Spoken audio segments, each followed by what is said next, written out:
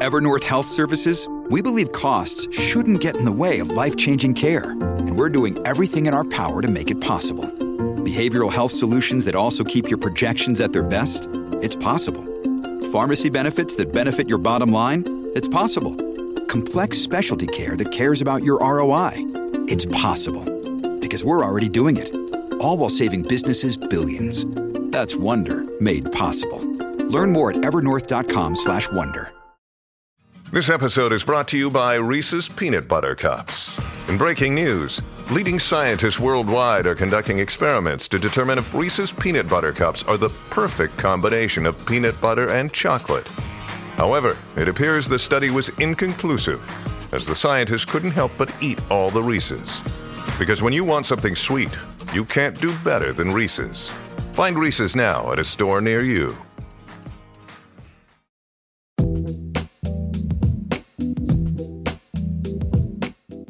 Hello and welcome to Scran, the podcast passionate about the Scottish food and drink scene. In this week's episode, I met up with Gary Maclean, Scotland's national chef, winner of MasterChef, owner of Creole Cot in St James's Quarter in Edinburgh, and lecturer at the City of Glasgow College. People say college can be a life-changing experience, and this is never truer than in Gary's case, where since the day he set foot in Glasgow City College, there's rarely been a week he didn't go there to learn or teach. So I did my class, I got through, and never been prouder, never ever been prouder on anything I've ever done, that I managed to teach a class, that I never thought. And again, thinking back of that young guy at school who was disengaged and not very good, to then be in front of a class sharing your knowledge. We talked about his 30 years experience in opening restaurants all over Scotland, and despite never planning to run his own restaurant, he now operates Creole Cot in Edinburgh. And I saw what Bonnie and Wild had planned in terms of the whole Scottish aspect of quality food, young Scottish chefs, that sort of thing. And there was an opportunity to do something there. I thought it was too good an opportunity not to take on. Gary also tells me why he believes it's time for major changes in the industry, which would allow staff time to have lives outside their work, and that customers should pay for the service they're receiving rather than the chefs and front of house staff who are subsidising their dining experiences with hours of free labour.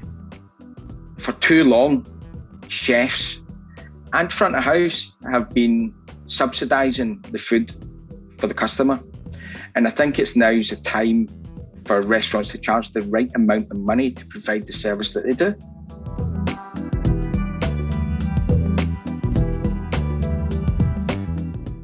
Today I'm joined by Scotland's national chef, Gary Maclean. Hi Gary, how are you? Hiya, how's you? Nice, thanks. Yeah, good, thanks. Yeah, just nice to see you again. Yeah, and it's nice to see the world starting to reappear again.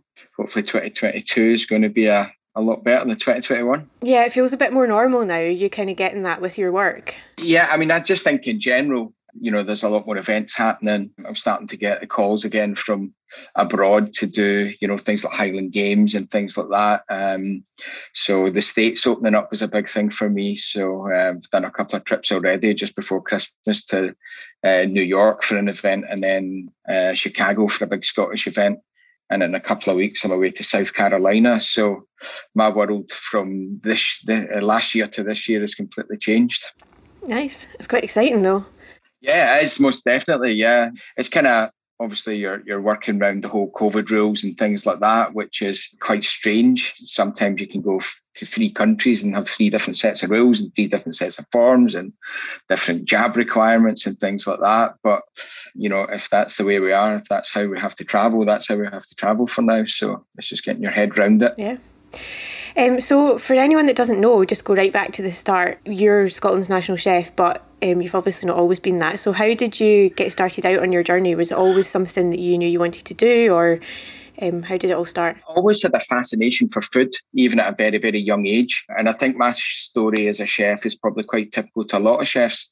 I was fairly disengaged at school. I grew up in a time in Glasgow when unemployment was about 20%. So there was a different view of the world. When I grew up, your mission as a young person was to get a job. That was it, and get a job, not a career, not a college place or university place. It was all about just getting out there to work. As I say, I didn't enjoy school. I really didn't see the point. But what I did love was home economics. I had a fantastic teacher, and I was good at home economics, whereas I was rubbish at most other things. I was good at home economics and I was good at drama. And it was amazing for someone who was so bad at everything else that I was good at something. So it was a kind of no-brainer that food would play a part in my life. So it was. But it was my teacher who suggested that I should become a chef. And I distinctly remember thinking, someone's going to pay me to be able to cook. That's amazing, And again, there was no chefs on TV. There was none of the kind of food scene had happened yet. This was kind of mid-80s. So there was no chefs on TV. You never ate out. The only time you ever ate out of your home was in someone else's home. So you never really saw a chef. You didn't really know it was a job. So the thought that someone would pay you to cook was amazing. At 15, I had enough of school, and I managed to get a job in an amazing country house hotel out in the Trossachs. So basically from one Friday night hanging about the street corners of Glasgow to then on the Monday morning being in one of the most beautiful places in the world, putting on a chef's jacket for the first time was quite a transformation in my life. And being honest, I haven't looked back since. And is it that kind of like how it transformed your life and how it took you to where you are? Is it that's made you want to kind of nurture the next generation with your work at the college? The college has always played a massive part in my career. I started there in 1988 as a student. And back then, there was very few full-time students because college was always work-related. College was always an addition to work. So I used to do twilight classes, which was 2 till 9, 2 days a week. So basically, your 2 days off, you were at college. And I did that for 8 years. The way it worked, I just kept going and kept going and kept going and kept doing everything that I could until I got to the kind of end because I loved the experience. So I did 8 years. After graduation, about a year after graduation, I was phoned up and asked if I would cover a class. And being honest, I never ever thought that I would be teaching. And I remember going, no problem, I can cover a class. I think a lecturer was at dentist or something like that. And I went in that Wednesday. Absolutely terrifying experience, because I had never been in the college at 9 in the morning or 8 in the morning. So for the first time in my life, I seen how packed the place was, how many other students there was. Because I'd always come in at 2, everybody was in the class, left at 9, everybody had gone. So, my class and classes like it had, we did the run of the college, to be honest. But going in there at that time in the morning, seeing thousands of students from all disciplines in the college was quite incredible and terrifying at the same time. So I did my class, I got through, and never been prouder. Never ever been prouder on anything I've ever done that I managed to teach a class, that I never thought. And again, thinking back of that young guy at school who was disengaged and not very good to then be in front of a class sharing your knowledge. And I managed to cover that class every Wednesday for 13 years. So no matter what I did in my career, I was going for big jobs, running big companies and things like that.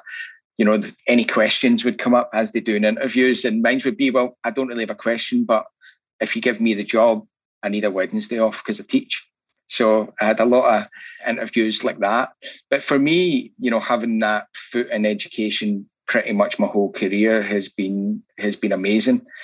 Through as a young chef, you're making your connections, you're building your network, you're learning, and not only building your network from the teaching staff, you're also building your network from your fellow students, which I think is vital. And a lot of the people that were in my class on day one, I'm still friends with. In fact, I married one of them. My wife was in that first class. So it was college. It was a real life-changing experience for me. And when I think back in any kind of job I've ever had, any competition I've ever done, even MasterChef has all connected back to college. I think that'll be the only, my life has changed so much since starting to now.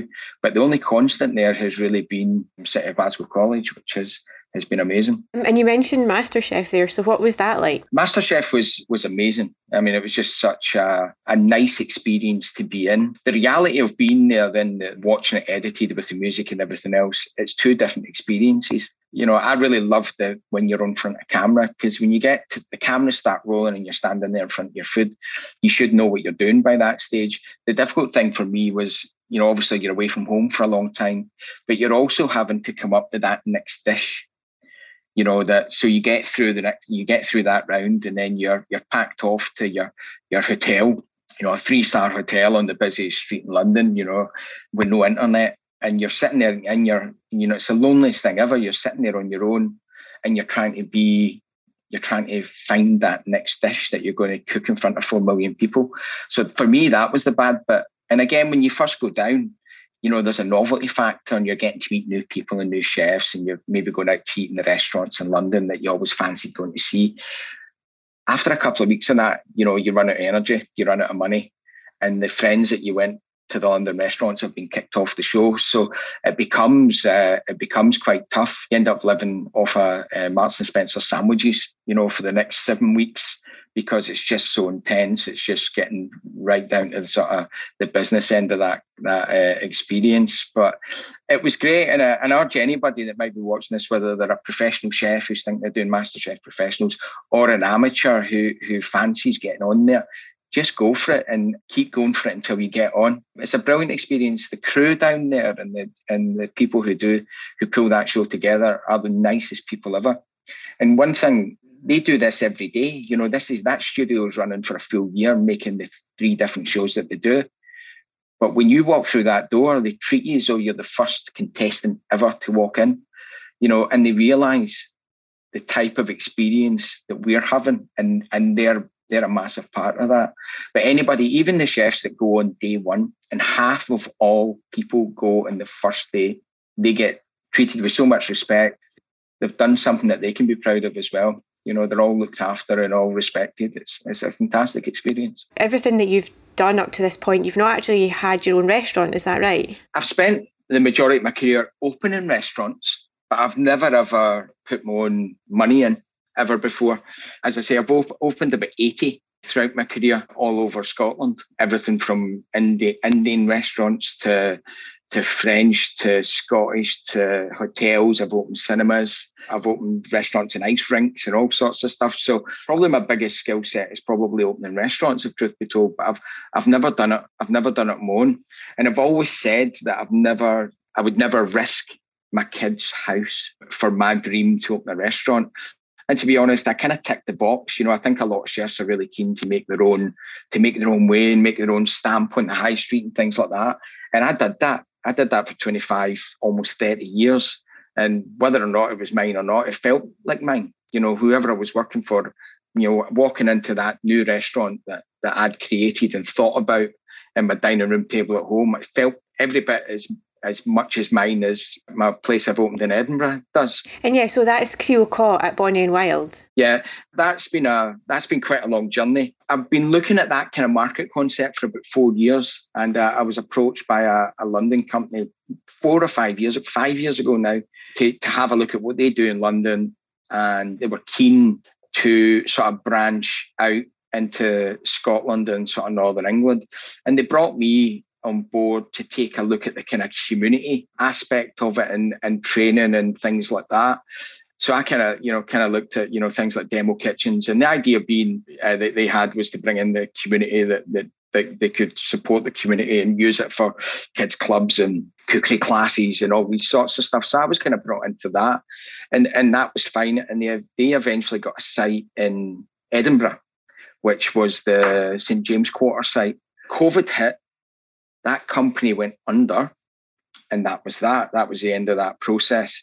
And then the company that then took over that site had heard that I'd been involved, and I was involved with one of my good friends who was kind of project managing the opening of that site. We were brought back, and he eventually became the managing director of that company and opened Bonnie and Wild. And when I saw what Bonnie and Wild had planned in terms of the whole Scottish aspect of quality food, young Scottish chefs, that sort of thing, and there was an opportunity to do something there, I thought it was too good an opportunity not to take on. So I opened it during my summer holidays of 2021. So it was purely a kind of summer break exercise. So I managed to get kitchen in, got it staffed and everything else. And then as soon as the college started back, that was me sort of out of that space. So, I mean, it kind of runs independent. I mean, anyone who doesn't really know that what Bonnie Wild Market does, it's fundamentally a posh food court. So you've got concessions within a massive space. You know, you've got loads and loads of different things. We've got Ghana East, and we've got chicks and Creole cod and salt and chilies. There's vegan, there's a breakfast offer. So there's lots and lots going on within that space. And essentially for me as an owner of one of those spaces, all I have to look after is the food, because the Bonnie Wild Market take care of, you know, things like front of house and clearing tables and to looking after bars and all that sort of stuff. So in terms of saying that I've opened a restaurant, I've opened a kind of concession within a massive space. So there's an incredible amount of support within that space that I don't have to worry about. All I need to worry about is making sure that, you know, my team are happy and that they're doing a good job, and that's that. I don't think I would ever be capable of opening a restaurant, a high street restaurant. I think it just takes up too much time. And as I said earlier about my career at college, that's what really drives us. Creole cod is a kind of hobby, and it's nice to have something operating. And for anyone that's not visited yet, what's on the menu? The biggest thing that we sell, actually, I mean, the whole concept and the whole reason I kind of went with the whole seafood thing was there was a very famous documentary that was out a couple of months before I opened, and it was talking about the seafood industry and how bad it is and how bad that food chain is and stuff like that. And obviously with my role as being an educator and being Scotland's national chef, I get the opportunity to go out and actually see what goes on in Scotland. I meet the fishermen, I go into aquaculture sites, I see the food chain. And what I saw in that documentary isn't a reflection of what is actually happening in Scotland. So I was quite angry when I saw it, and I thought, I'm definitely doing fish. I'm definitely doing a fish restaurant. And we had Brexit coming, and, you know, we had that whole sort of double whammy with breakfast and COVID and everything else that was affecting the fishing industry. And I just really felt passionately about doing something to support it, to do something to say, this is what we do. So the whole basis of Creole cod is in the name. You know, it's all about ethical, sustainable fishing. And that is fundamentally it, you know. So at the minute, we've got, you know, things like langoustines on the menu. We've got our broth smokies. We're using coley. We've got a kind of coley burger kind of thing on the menu. We're using Shetland mussels. And again, anyone that doesn't know anything about Shetland mussels, they're kind of carbon plus. They help the environment as opposed to take anything from it, you know, by providing areas for other creatures and stuff to live. Fish and chips is a big seller. So we've got beautiful Scottish haddock. And almost every customer that has fish and chips comes back up to the counter and says it's the best they've ever had. So that is our kind of mission. Really simple. You know, you can sit and have lobster or a seafood platter, but it's in a casual dining setting. Everything's really quick within the space because the customer orders their own food and collects their own food. So you then don't have any you're not waiting on service staff taking your order, then getting it to a kitchen, then waiting for a server to take it back to your table and stuff like that. So it's a fun way to dine. So it is, and I think, you know, particularly if both of us were going there for lunch and I fancied having a seafood platter, you don't like fish, you could go and get a number of other dishes from a number of other kitchens within that space. And the other thing for all of us to a degree is we can really focus on what we want to do. We can really focus on the food that we're trying to focus on. We don't have to put in dishes that are vegan or vegetarian, for instance, because there's a vegan concession there that caters for all of that. So we can just really focus on 9 or 10 dishes and just make sure they're right and make sure that, you know, that people get a good time.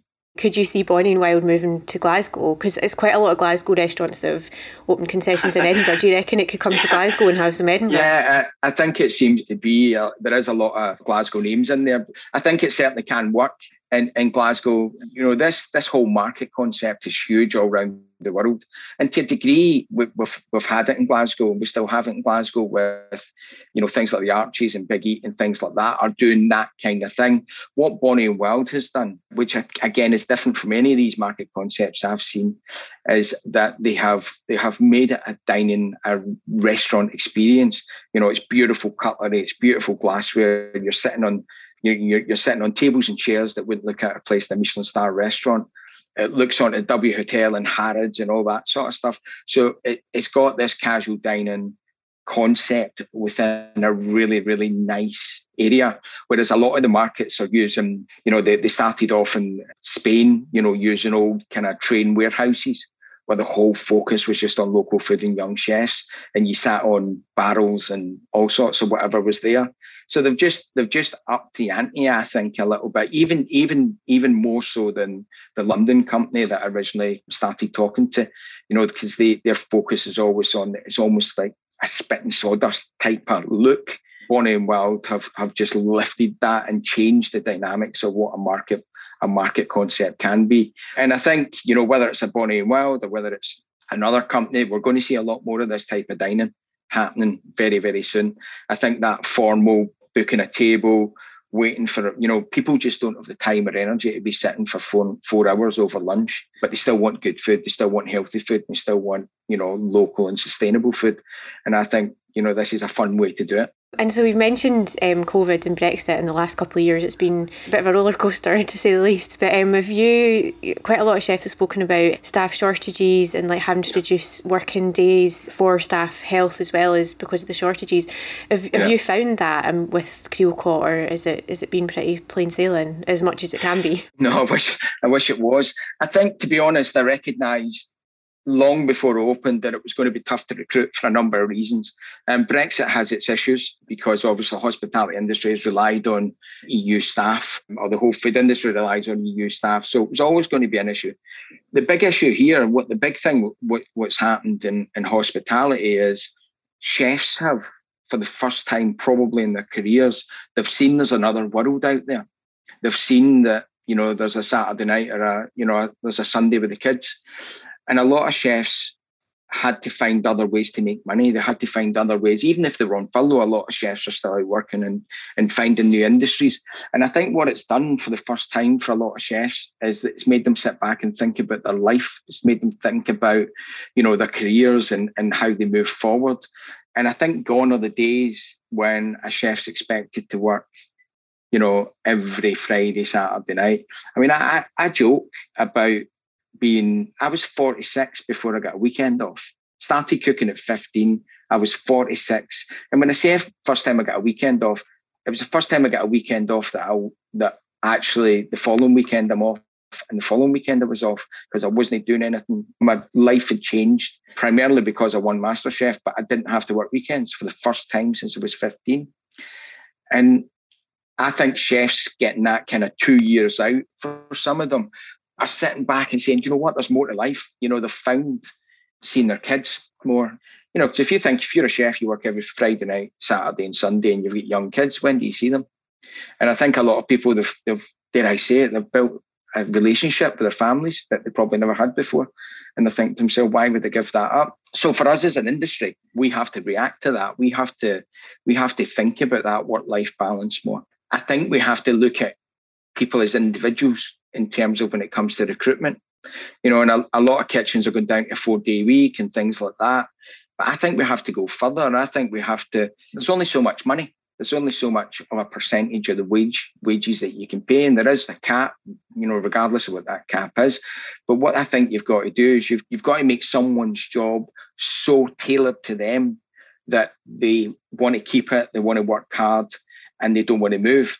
And it is things like supporting them when, if they've got one of their kids plays football on a Saturday morning, give them a Saturday morning off, get them in Saturday night or whatever the case may be. And it's tailoring hours and conditions and things like that around that individual. And I think the more you can tailor a job around someone, the more likely you're going to have a good employee. I mean, I know you've talked about working at the college and training up students. Are they coming into this sort of looking for that kind of better working environment and expecting certain things from the chefs they're going to work with? Because obviously there's been a bit of bad press recently, and I would just wonder if the younger people are saying, well, I'm not going to put up with X, Y or Z. So is that kind of what you're seeing from the young people coming in? I've noticed probably for more than a decade. I think the young people coming through now are much worldly wise than I ever was coming into college. When I came into the world of work, your line manager, i.e. the chef de partie above you, whatever he said went. and whatever the sous chef told him went, whatever the head chef told the sous chef went. Kids these days, young people these days are smart. You know, they've got the world at their fingertips via their iPhone. So they don't have to really listen completely to the people around them. They can make their own choices. And I think the days of chefs working the hours that I did are over. And it's the only way. I wouldn't want my kids to be doing the hours I did. And again, it depends on where it is. The big thing, you know, again, is looking at the word chef, you know, and we've got this stereotypical vision of what a chef is. And it's dictated by TV. You know, we look at, you know, we get Gordon Ramsay and the celebrity chefs that run restaurants and things like that. Even to a degree, MasterChef is always back. MasterChef, the degree changes up a little bit because they always bring a big circle of different people, from military chefs to industrial to private to educators and things like that. But I think it's important when we get a young person into college that we open the whole world of hospitality up to them. It's not just about, you know, that fine dining restaurant. You know, not all of our students are going to disappear into Michelin star or go off to London or New York. Some will, but the majority don't. So it's up to us in further education to show that there is more to it than being a hotel or restaurant chef. Times are changing, though. You must see that. Yeah, definitely. I think Times are changing. More and more people are speaking out about bad practices, whether it's bars or restaurants or whatever, and I think that can only be a good thing, because... I think the thing, though, I spoke about it right at the start of lockdowns and said that I'm hoping that the public now realise the cost of dining, you know, the cost of dining out. And for too long, chefs and front of house have been subsidising the food for the customer. And I think it's now's the time for restaurants to charge the right amount of money to provide the service that they do. And I know that sounds crazy, but they don't. You know, it's subsidised by, you know, or used to be subsidised by staff working more hours than they were getting paid for, so that someone could get a perceived deal. You know, for instance, I got interviewed, I can't remember who it was, and I was talking about we're going to bring the very best of Scottish seafood in a casual dining environment and make it accessible. And the reporter asked me, "You're going to make it accessible price-wise?" And I says, "I'm going to charge what it takes to get it on the plate, and so that I can pay the staff, pay the rent." And I says, we've got to charge the right amount of money so that everyone's getting looked after.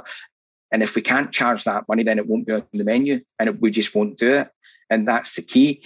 I've got a scallop dish on the menu. It's a hand-dived scallop from Mull, black pudding, potatoes, everything else that goes with it. And I charge $14.95. And I got a complaint through Instagram from a woman saying, "Oh, that dish couldn't have cost you any more than £5. So I sent her back an equation of how restaurants work. You know, when you take VAT off, so you get $14.95, you take the VAT off, which at the minute is 12.5% or 12%. So you take that off, you then take off your 30% wage cost. You then take off your rent, or utilities, everything else. And you know what you're left with? You're left with minus £1.50 if the dish cost a £5. So it's getting people round the fact that it's not just a case of us cooking it and giving it you. There's so many other things that need to be paid for.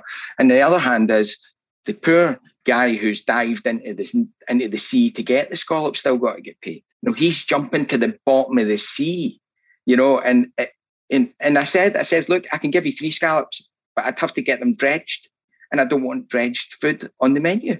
And that's the bottom line. So it's a hand-dyed Mull scallop where someone's jumped in the sea to collect it.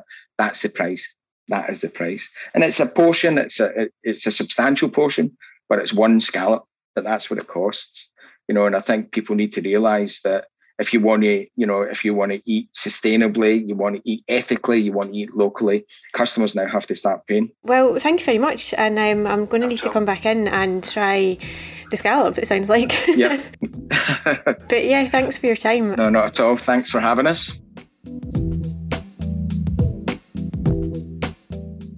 Thanks to Gary for being my guest, and thanks to you for listening. Please remember to rate, review and subscribe. Scran is a laudable podcast that's co-produced and hosted by me, Rosalind Erskine, and co-produced, edited and mixed by Kelly Crichton.